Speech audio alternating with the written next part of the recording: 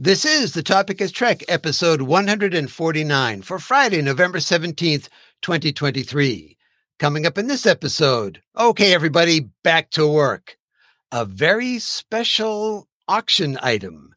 The finale of Lower Decks Season 4. All that and more right now on The Topic is Trek. No new Trek? This is fine.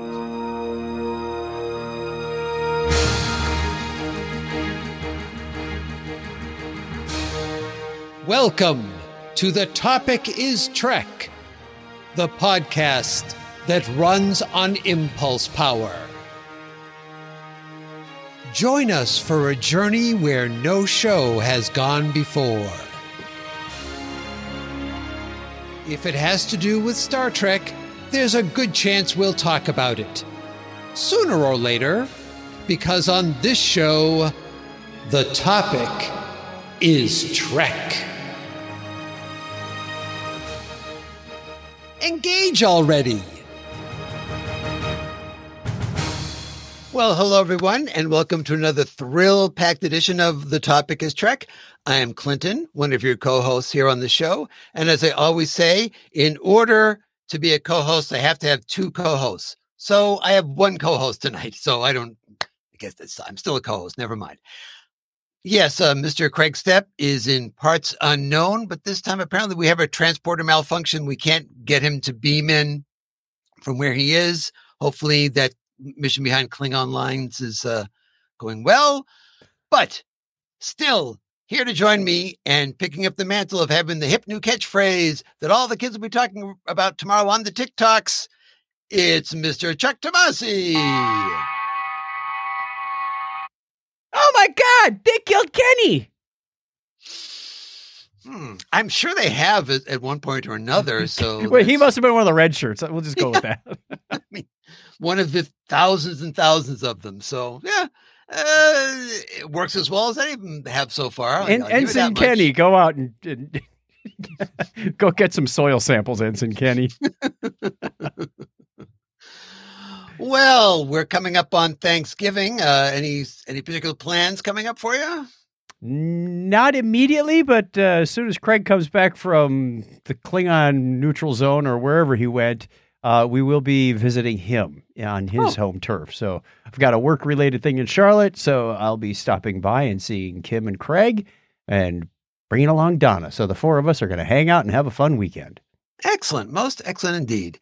We're just going to have the family over. We're going over to a friend's house, listener Diane's house, as a matter of fact. Oh, very nice. Tell her we said hello.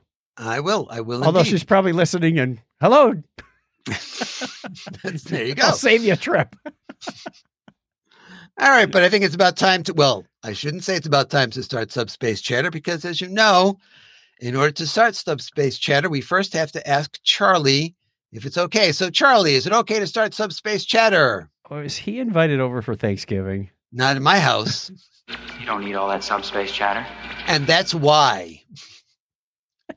Not in my house. That's a soundbite right there.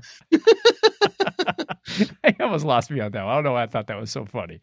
All right, on with our first article. When comicbook.com sat down to speak with Chris Pine during the press junket for Disney's upcoming film, Wish, the reporter decided to take a shot and ask the big question. Are there any Star Trek updates? But alas, Pine had nothing. He said he hasn't even seen any scripts.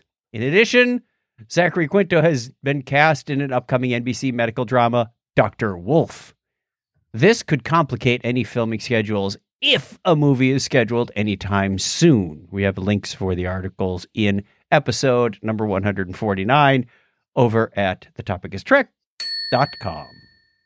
So it's hard to say whether or not this is a thing that we need to be concerned about, that Zachary Quinto has a role, because we don't, you got that one person who that I had never heard of before saying, "Oh yeah, we're still working on the script. It's going." It's who are you, and what does this mean? And no one else seems to know anything at all. The so fanfic script, some guy in the basement. I'm working on it.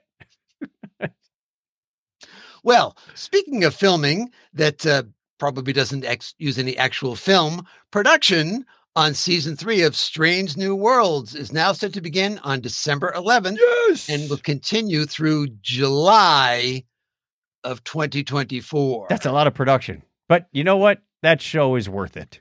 Absolutely. But it also means, as we suspected, I just don't see any way that this thing is going to premiere in 2024. No. I mean, it'll be the very end if you're lucky, Yep. but I've just got this feeling we're talking about 2025 with it, which is, it's a long time to wait. You might get the first episode or so out late in 24, but that's pushing it. Fingers crossed. And who knows? Maybe, with the strike, Hollywood wants to fast track some things. Oh, they want to fast track everything, I'm sure. we got some time, some ground to make up. All right, moving right along. We wanted to note the passing of director Robert Butler, who died earlier this month at the age of 95. That's a full life. Mm-hmm. Mr. Butler was the director of the original Star Trek pilot, The Cage. He also directed the pilot for the 60s Batman series and the pilot for Moonlighting. Yes, young Bruce Willis, former bartender. The pilot for Hill Street Blues was among that, as well as Lois and Clark, The New Adventures of Superman, and co-created the TV series Remington Steele. Wow, that's iconic stuff. Mm-hmm. Yeah, and apparently mostly just dealt with pilots and, kind of interesting. You think about that you probably have the most pressure, but the most freedom at the same time when you're directing the pilot, because there's nothing else to refer to. No precedent. Yeah. you're involved with, the look, the just the mood of what's going on. And everybody else has to kind of pick up from where you've been. Now for coming on 60 years, everybody has to say, oh, okay, well, this is the way Trek is. And he's one of the people that said, yeah, this is the way Trek is. So pretty amazing. I remember that it was a couple of years ago when the Roddenberry Archives in cooperation with that company that's doing all the digitizing of stuff, they did this little bit about the Cage set. They had an actress that looked like the yeoman from The Cage, and they had a virtual set. Yeah.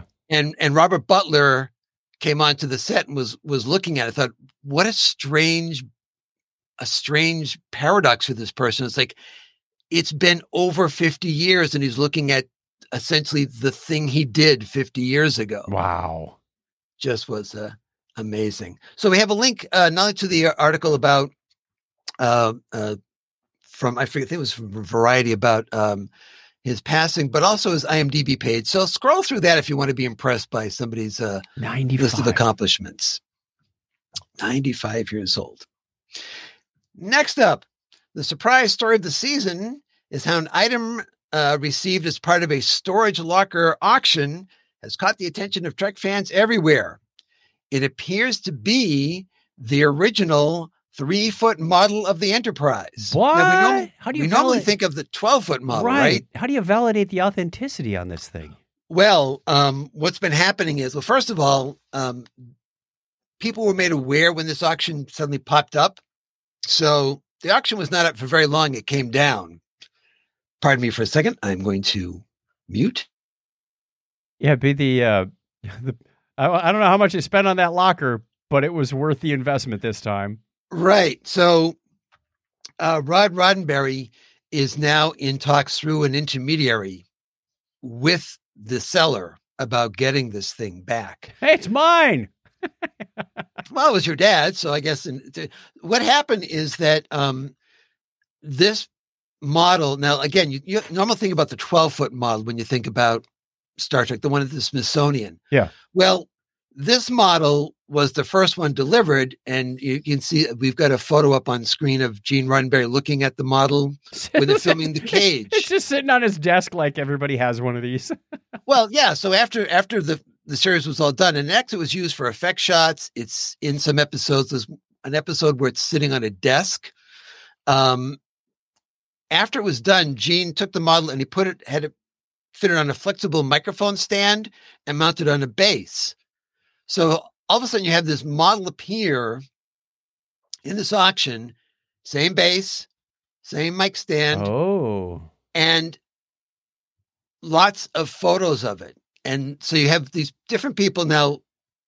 He said that Doug Drexel said that Mike Okuda is involved in this now as well, as far as, trying to authenticate this thing.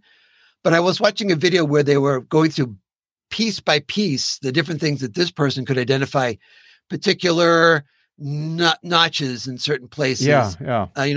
And one of the kickers is underneath it, at the bottom of the stand, is taped the business card of the person who made the models. Oh, yeah, that's kind of hard to forge. It's one of the things Rod hopes to do with this thing when he gets it back, hopefully, is for the Roddenberry Archives to do one of those deep scans, 3D scans, so you can have that virtual model. He also would like it to be with its big brother at the Smithsonian. I don't know whether or not the Smithsonian would be interested or not. It is kind of beat up because it was, it was beat up during filming, and then it was sitting on Gene's desk, and now it's been sitting storage. in a locker. Yeah, it's got water damage on it. Oh, you have the nacelles are a little bit, droopy. Yeah, that type of thing. But still, it is a piece of history. It has to sit under the stairways for, a good 20 years or so. It's got to work its way up to that showcase status that its big brother has. Right. First, it's got to be up there, and then it's going to be in the gift shop. It was good enough for me. It's good enough for you, little brother. Then lock it away for a good long time. Then you got to go through restoration. And then take it away for like 2 years and then bring it back again. So it's a long road ahead. It's a journey. All right. So we got a couple of what I was trying to deem quick hits here about just things that we have happening. So I think you get the first one. December 25th is going to be a special day, aside from, the traditional celebration that many people around the world already know. That's because season 1 of Star Trek Prodigy shows up on Netflix on that day. Woohoo! Yes, we're hoping that the show will get a legion of fans it deserves. This is season 1, people, not the mysterious season 2. So don't get so excited.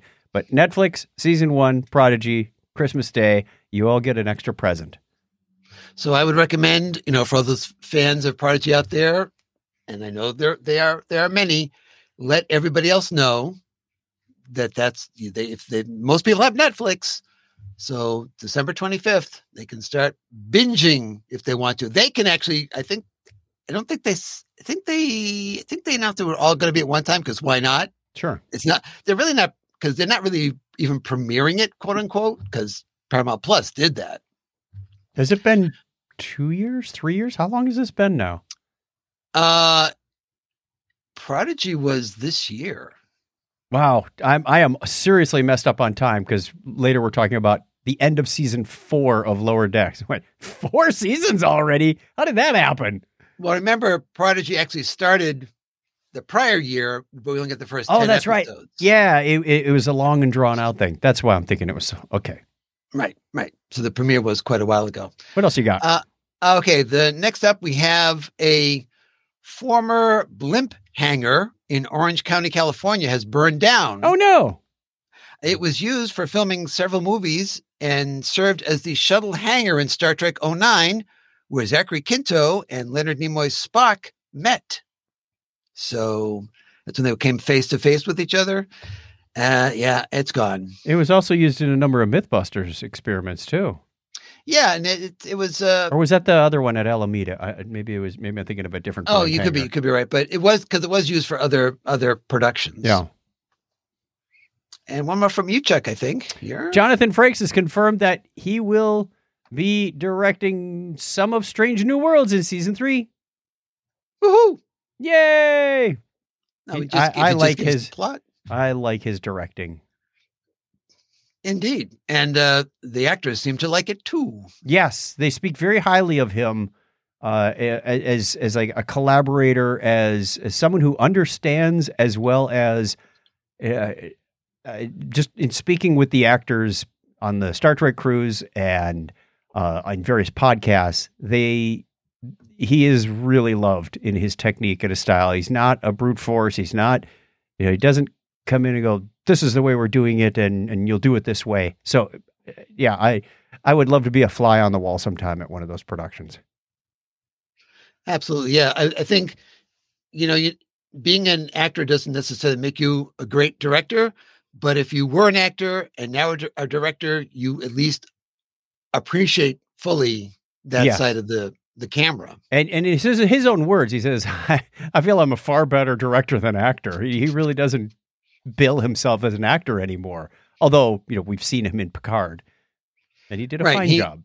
Yeah. He expressed a lot of reservations about returning as Riker when he went back on Picard, because he said, I haven't acted in like ages, and these other people act all the time. And it's how could you not, though? He is so natural in that role. Absolutely. He made it his own. Yep.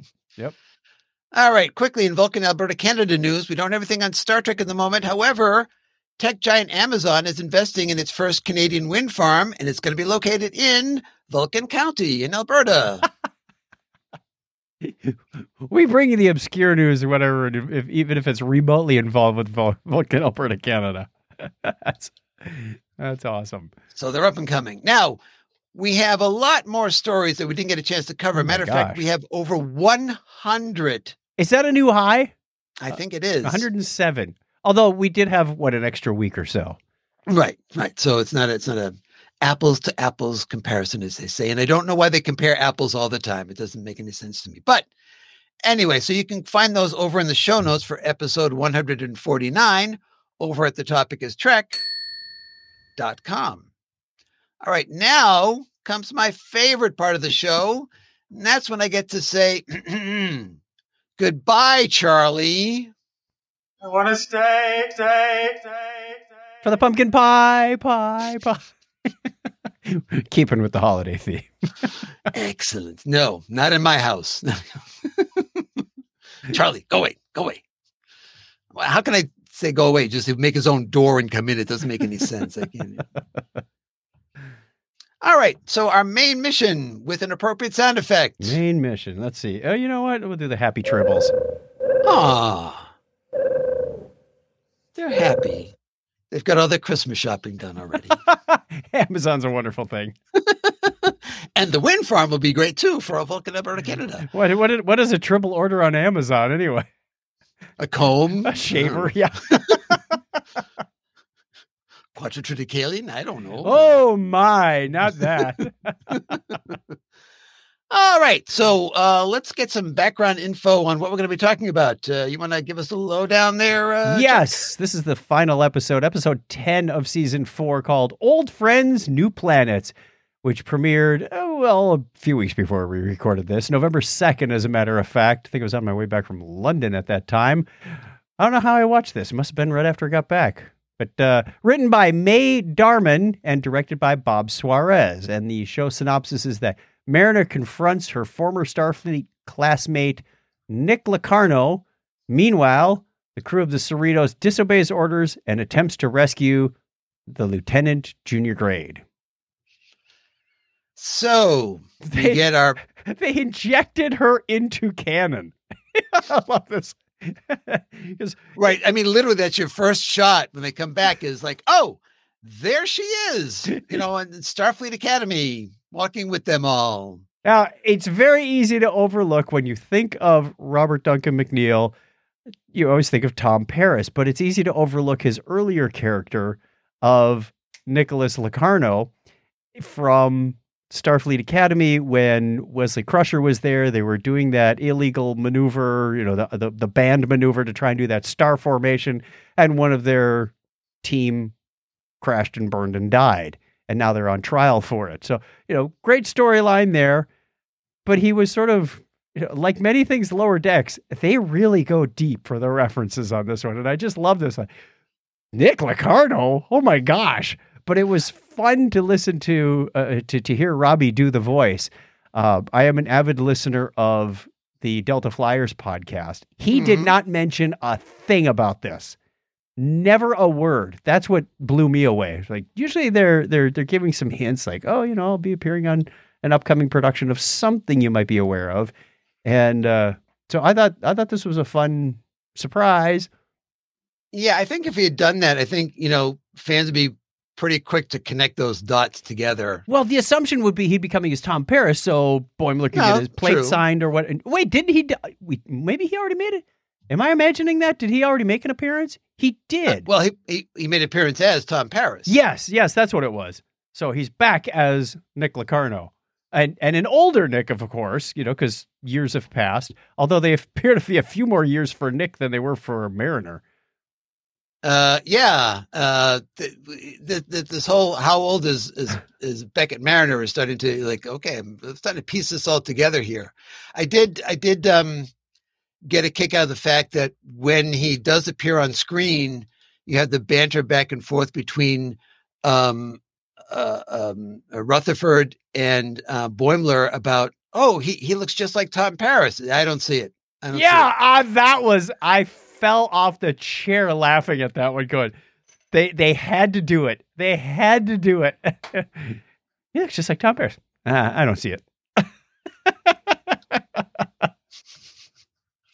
Very, very, very weird. But I made note of the fact that we didn't see the entire Nova Squad because there were 5 and we only had the 4 people having the discussion with Mariner. Yeah.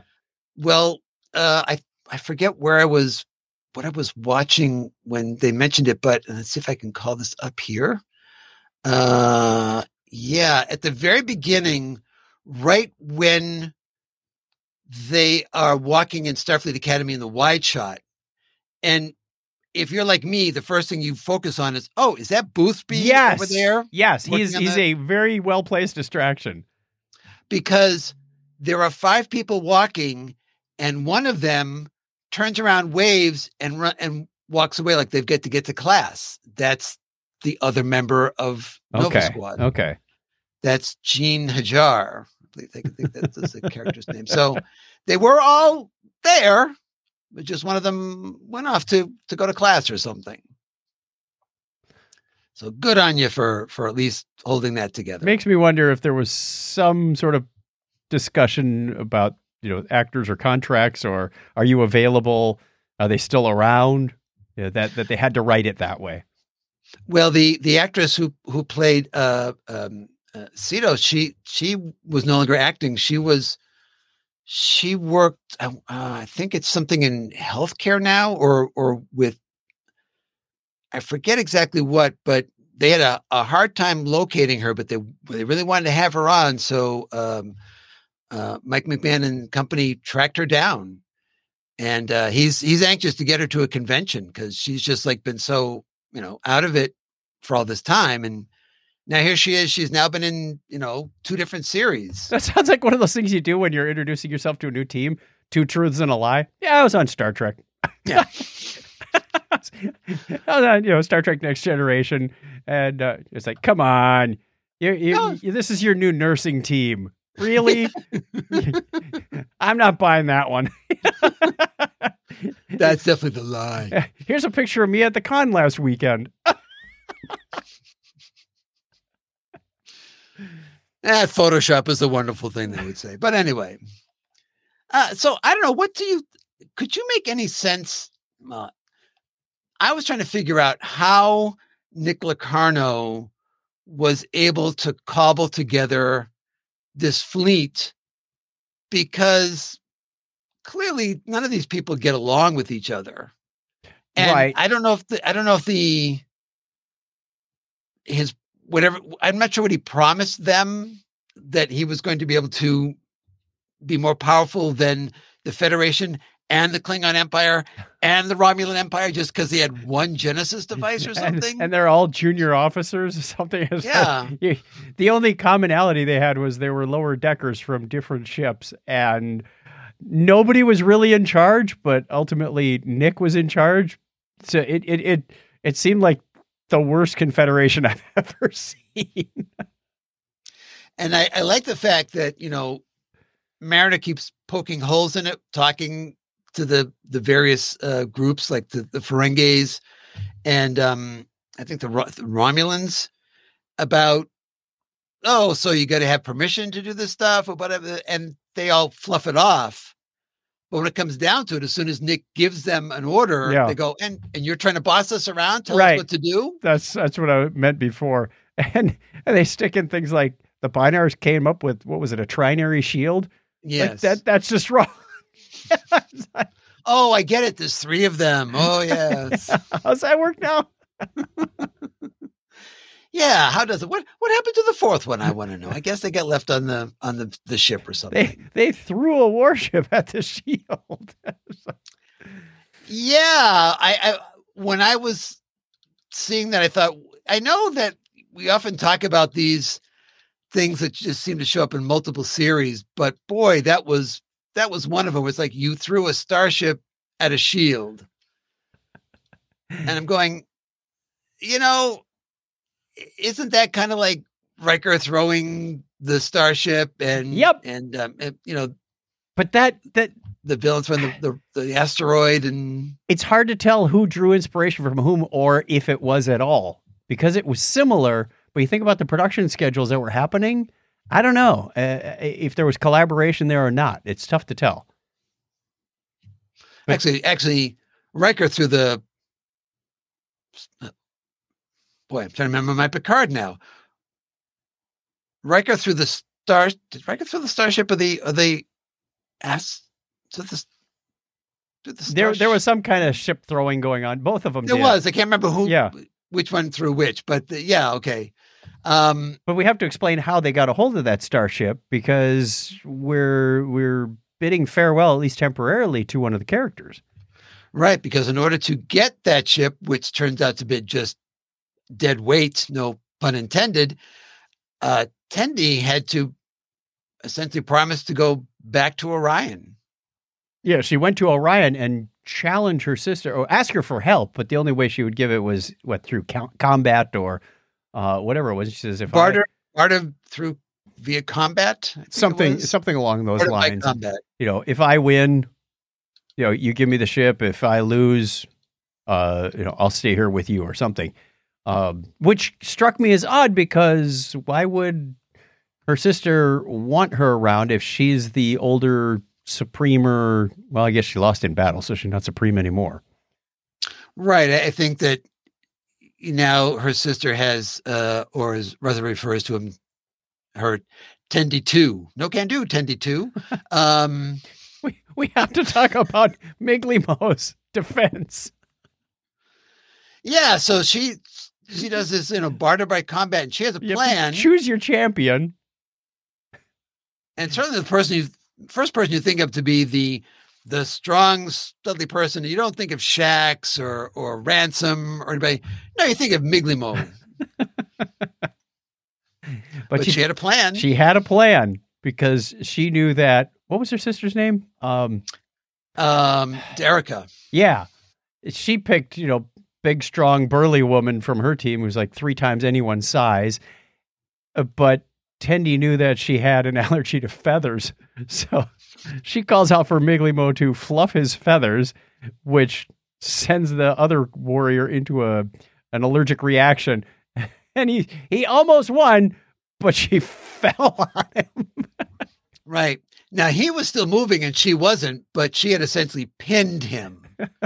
So I think that's why, because I'm thinking, but he was still flapping his wing. Yeah, but he couldn't get up. So I think it was like, you got pinned. Could have just been a nervous convulsion reaction. Well, that's true too. Get that. Ah!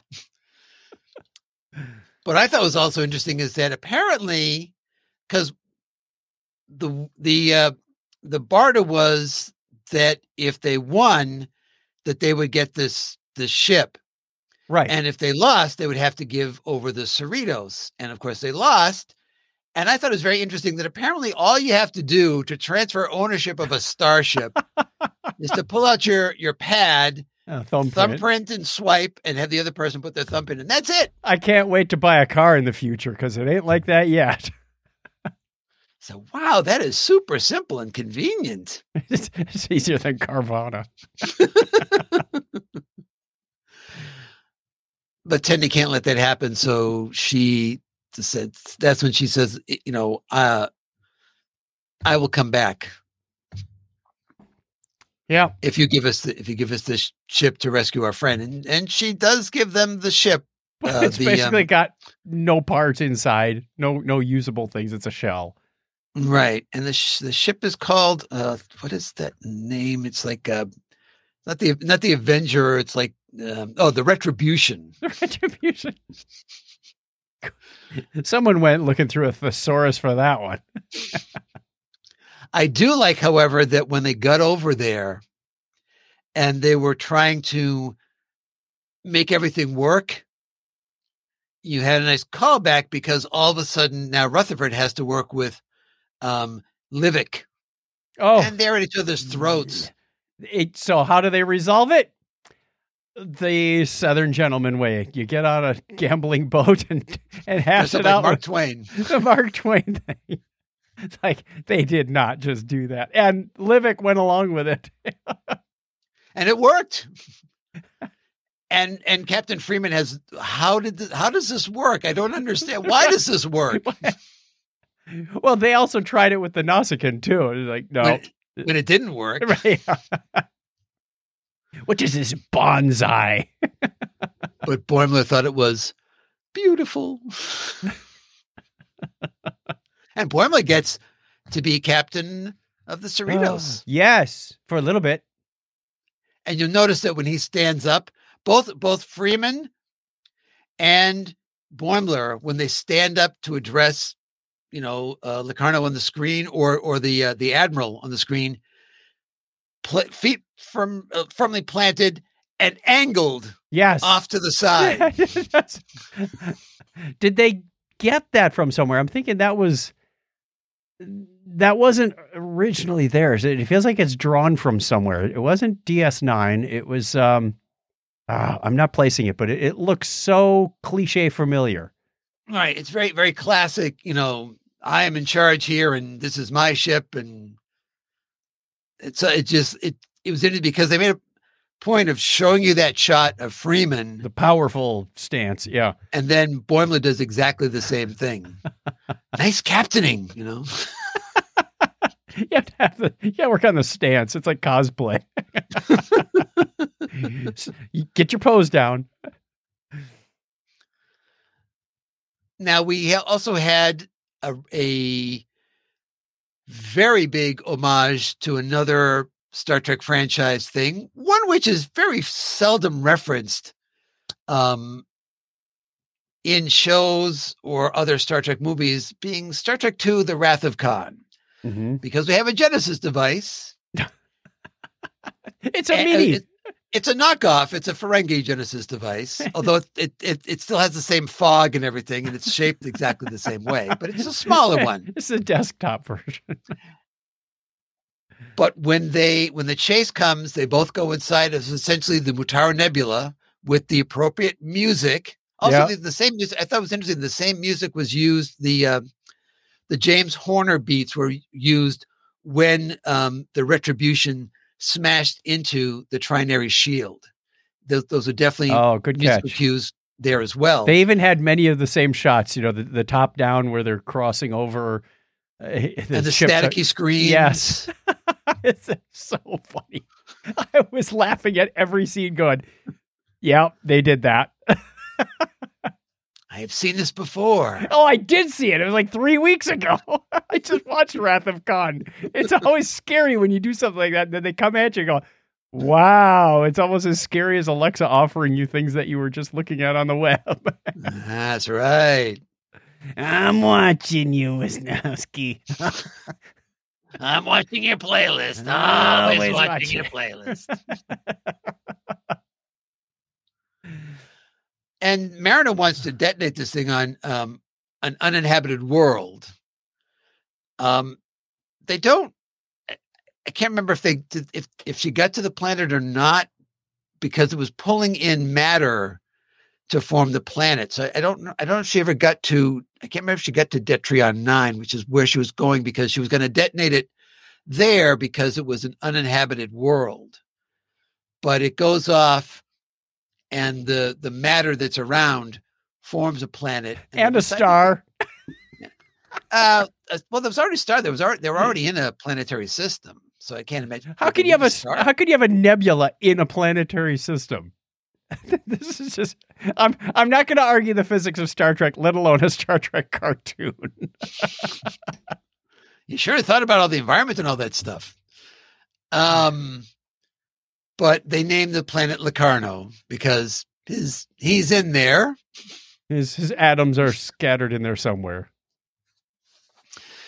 So any other thoughts on this week? Oh, we got some cameos. We got cameos of the archaeologist from that Mariner was working with for a while. We saw Guji in there. We saw a lot of the people, the secondary characters from Lower Decks in various shots when Freeman is giving her speech about, I'm going to go rescue my daughter, and I can't ask if any of you to do this because it's against orders. And of course, everybody says, we're there. We're with you. Yeah. Very, very Wrath of Khan. I also think we finally wrapped up the whole Mariner story of the angst and the anger and whatnot with her discussion with Locarno. Well, that's what I'm wondering. I'm hoping. Because, now you've got the character established for 4 years doing certain things. And how will the character change if the character changes? Because the one thing I desperately do not want to see is a fallback to old Mariner, because we've fallen back. That was a big disappointment for me this season was we fell backwards. 1 step forward, 2 step back in some cases. Right. And because she became more unhinged. Yeah. Really. So I'm interested to see what this character looks like in season 5. Yeah, there's a whole opportunity to take her in a new direction now that she's, hopefully matured and gotten out of that phase. Right. So take her in a new direction because now she's in sync with and she's certainly got more experience than most of the other lower deckers because she's been promoted and demoted, how many times? That's right. Sounds like she's so when they get demoted the first time, no, that's not. When it sounds like she's got about 15 years more experience going to all these other planets and whatnot. Sure, some of that was with her parents when she was younger, but she's been around and been in Starfleet longer, is my impression. So hopefully that will play into some future storylines. And she knows the Traveler. And she knows what was it? What did she say? She rattled off some security code and goes, I knew that'd come in handy someday. Yeah, it's basically her mother's security code. Apparently she never changes. You'd think I at work, I have to change my password every 90 days. How is this not a thing for Starship captains? Nope, not needed. Not needed. Once again, security on Starfleet ships is the worst. What do you mean? It's a 5-digit code that no one can possibly run a 5-digit code to take down somebody's shields. Come on. And if you notice on doing a throwback to the old Wrath of Khan, they had 5 digits, but you could only use each digit once. So that really cut down your combinations.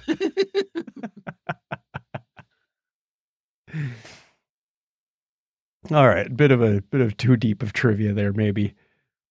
We got some comments in here. My screen is so small. What do we got here? What do we got? Jared Cooper says, "Thank you, Chuck Tomasi. Time to get ready for the cruise." Yes, it is. We're only 60, 90 days away from that, something like that. It's coming up quick.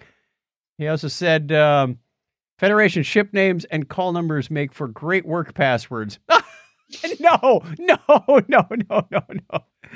I think we have to have a minimum of 12 characters on ours. So, yeah, get up to 9 with things like Voyager. Well, there's a Retribution. You can use that one. Yep. There's a freebie right there for you. NCC. Oh, wait, it's not a Federation ship. I also thought it was interesting that Locarno's ship, did you get the vibe when we saw inside his ship? To me, the first thing that struck me was, it's Star Trek 09. Oh my gosh, yes. I expected many lens flares. Yeah. It was very white and clean. And I mean, it was a very clean design from the outside. It seemed like it was way bigger inside. Maybe it's a TARDIS, but it looked like a compact, almost slightly larger than a 2-person shuttle. It didn't look much bigger than the Delta Flyer earlier on. But when they went inside this thing, long corridors, going, whoa, okay, maybe it was a perspective thing. Yeah, because, I remember that shot of the Klingon bird of prey and the Enterprise from Star Trek 3.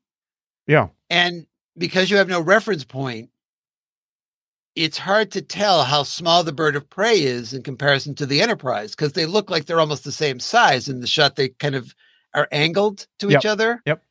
And so, yeah, you couldn't really gauge how big it was. Like the Defiant, very, very deceptive of what the space inside is. But apparently there's a number of decks. You don't get that when you first look at the Defiant. Right. The other thing that I noticed, which I thought it was amusing to see this, because we're animated. When there was an explosion on the deck, there were sparks. Yeah, gotta have sparks. I expected, some corrugated conduit with smoke coming out of it to fall out of the ceiling next. I didn't see any rocks. I didn't see any space rocks go flying around on the bridge, but definitely. Jared's giving us passwords now. Oh, no. Oh, dear me. It must contain one or more digits and one or more symbols. I don't think you had any lowercase letters in there.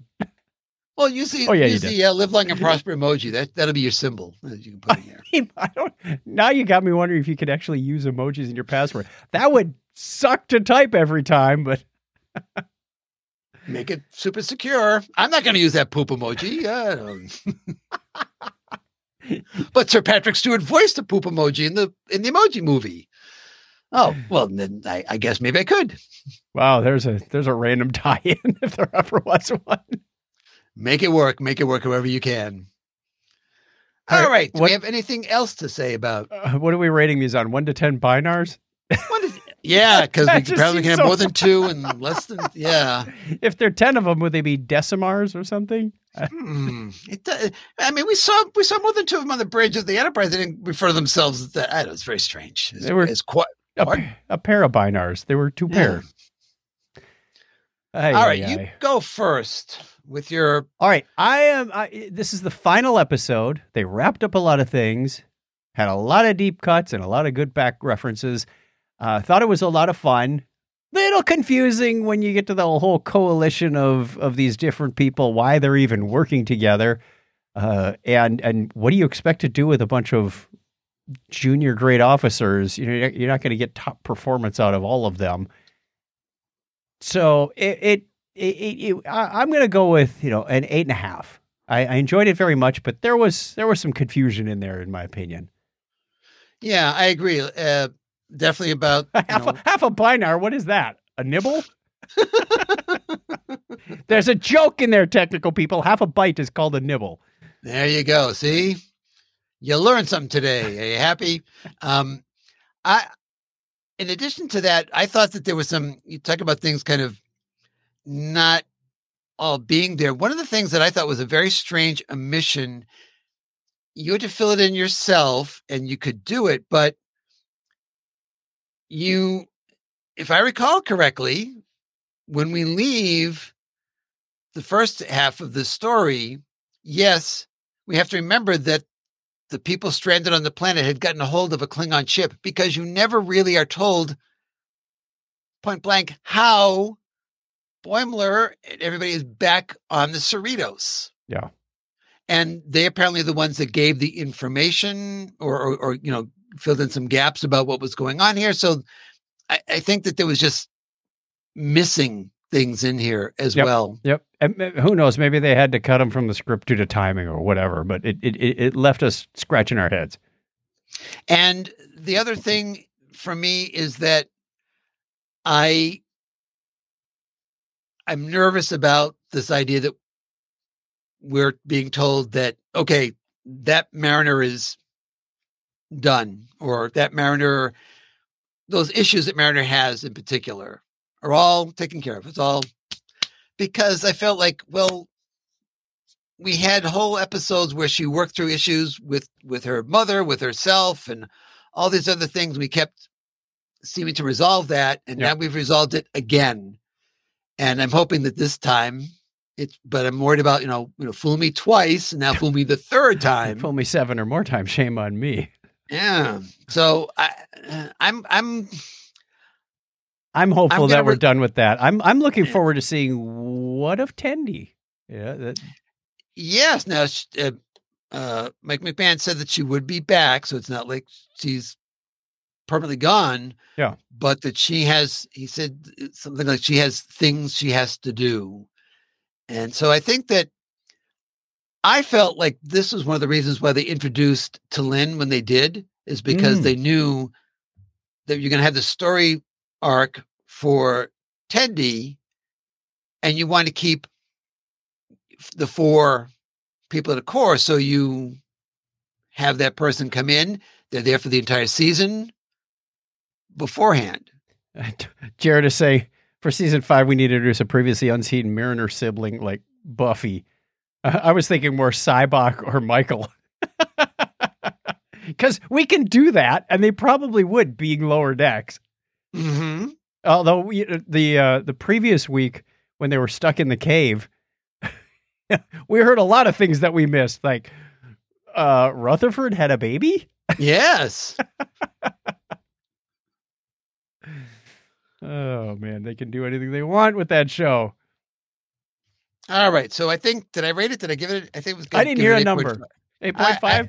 I was wavering between an 8 and an 8.5. I'll give it an 8.5, trying to be optimistic that this time they mean it about Mariner, Because 8 would be too easy. That's 2 to the third. And, you can't have an actual power of 2. That would be way too binary. That was my thinking as well, clearly, in the whole thing. Leave the computer geeks to the engineers. So really quickly, I wanted to see if you had any thoughts about the season as a whole, because, now we're in the fourth year of this show. And, we had a story arc in this. Yep. Which led and they led that very slowly and carefully. Like, what is this with this ship that's zapping other ships? Had us wondering, and they really didn't cover it too much throughout. It was just sort of this shows up at the beginning and the rest of the story goes on. You're like, okay, they're going to have to get to this storyline sooner or later. I thought that was very well done. I really did. They didn't burn that candle too fast. In some cases, like, come on, get on with it. But they were dropping hints here and there. I very much enjoyed this season. I don't think we got any further than just those bits at the beginning. Right. Close to halfway through the season when we started like seasons, episode 6 or 7 is when they started going, oh, and, mention, then go on. I thought it was interesting that there were 2 episodes. I think there was at least 2 episodes where it wasn't mentioned at all. Mm-hmm. And I don't know if that was a mistake, because to me that started to feel like the storyline is not quite strong enough to kind of carry every episode a mention. We don't want to feed it out too much because we have to surprise at the end. And so we're just not even going to address it at all in these episodes. The Caves was one of those episodes where it's not even brought up at all in the episode. So I felt like, do they have a weak storyline going here? And I'm not saying you have to have a strong storyline. As far as I'm concerned, it borders on episodic to begin with. So when you have a storyline, but if you're going to introduce it as like, boom, right away, see, episode 1 of the season starts doing it, then you're committing to that's the thing. Yeah. And I felt, well, it took a long time to get to the second piece of information, and then a while to get to the third piece of information. And it got to the point where it's like, I kind of forgot that thing was going on. And you shouldn't forget that that's the thing that's going on. I mean, it's supposed to be it's a 2-parter at the end of the season. Yeah. It almost had like a Red Angel feeling to it. Like, let's keep going with this. Yeah. Actually, it does. It did have a feeling like that. So I enjoyed the season. I think I just when I got to the end, I went, yeah, it wasn't really like, to me, it was the equivalent of the Discovery season where the scream caused the burn. Yeah. I just felt like, okay, it's Nick Locarno and he's got a ragtag group of. And he's pissed off because he got kicked out of Starfleet. That was the whole motivation. So, okay. But, somehow for Lower Decks that works because they can play with the ludicrous. Yeah. I mean, it's a high stakes / lower stakes. Right. So, like I said, I enjoyed it. I enjoyed the episodes. I just felt like there's a story arc needed a bit more oomph. Yeah, it was a thin, spindly twig at first. Yes, exactly. And we got season 5 coming up next year. I was thinking about that fact that we thought it was going to be a kind of a bleak year for Trek next year because, things are ending and so forth. Right. But really, when you think about it, we'll have 10 weeks of Lower Decks. We'll have 10 weeks of Discovery. Yep. The only thing we don't know is, will they release Strange New all World. 20 episodes of right. Prodigy at once? Or are they going to week it? In which case, it probably is going to overlap with one of these other shows. Joy for us. Yeah, well, something we have to think about, and maybe we should, ask the listeners as well, is if Netflix were to binge drop Prodigy, we've never had to deal with that before, right? We haven't had to deal with, all the episodes are here at the same time. So would we pretend like it's coming out one a week and take 20 weeks? I think from a podcast production standpoint, that would make more sense. We can string it out because not everybody's going to watch it in that first week that it's out. It allows us to budget and analyze and then really do a good retrospective on one or two shows each episode. Because we do this show, in case you're not familiar, we do the show roughly every other week. So every 2 weeks, we've got 2 episodes when there's only one series running. And if it does overlap, we're going to have a boatload of content. And if they binge it, I don't think it'd be fair to the listener to try and cover 10 or even 20 shows in 1 week. Right. So, yeah. And I think the trick will be for us is that means that we really shouldn't watch it ahead either. Correct. Because if we know where the story leads, that kind of colors how we feel about it. And we're likely to spill some spoilers too. Yeah, that's true too. It's like, oh, no, that's not till next week. You're talking about something that hasn't, we're not talking about those yet. Shut up, Craig. So we don't know what Netflix plan is for it. Nope. We just, they could be doing it week to week because they do some that are not completely binge, dump the whole thing at once. So that may be their plan. Or their plan may be, hey, we got Star Trek now, so we're going to go up against Paramount Plus. I don't know. Good luck with that. You got one arrow, and they've got a whole arsenal. But anyway, we'll see. We shall see. All right. Anything else we need to cover this time around? No, I think we pretty much covered it all. Good stuff with the stories, and it felt light because we only covered one episode. We're done in under an hour. Well, next week we get to cover 9 episodes. Yeah, next time. Oh, I'm gonna have to go back to that book that's on my nightstand. Right. So we have for the listeners out there, we have been kicking around some plans for what we're going to be doing between now and when Discovery premieres, which is still set for sometime early in 2024. My guess is we'll get a date on that soon because now the actors can talk about it. And I'm sure that's one of the things that was holding back this whole thing was you don't have anybody going to junket. You don't have anybody doing, so you can't do your ready rooms. You can't do anything.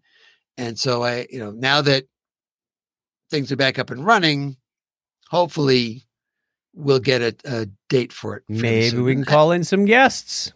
Maybe so. Maybe so. We've got some friends of Star Trek that have not been on for a while, and we've got some others that have not been on at all. So time to start shaking the tree.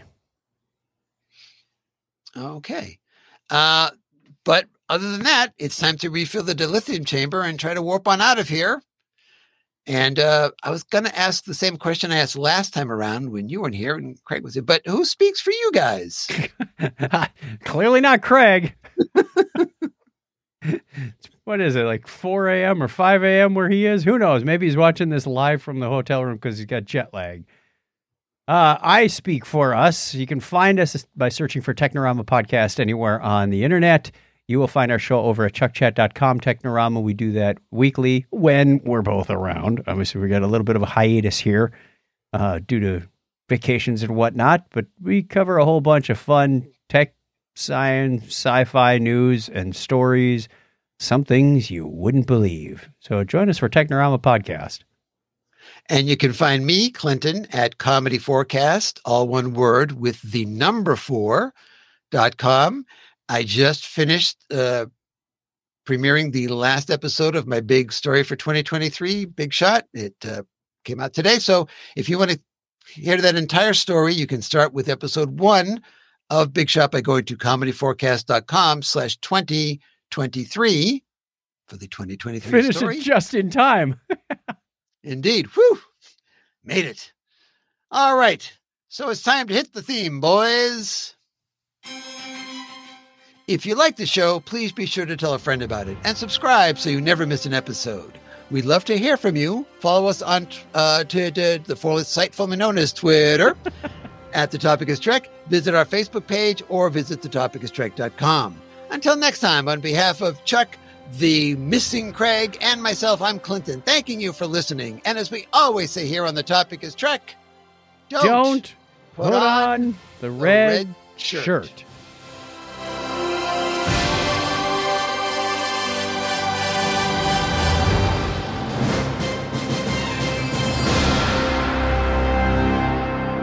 Craig's okay, right? He did take his phaser with him, yes?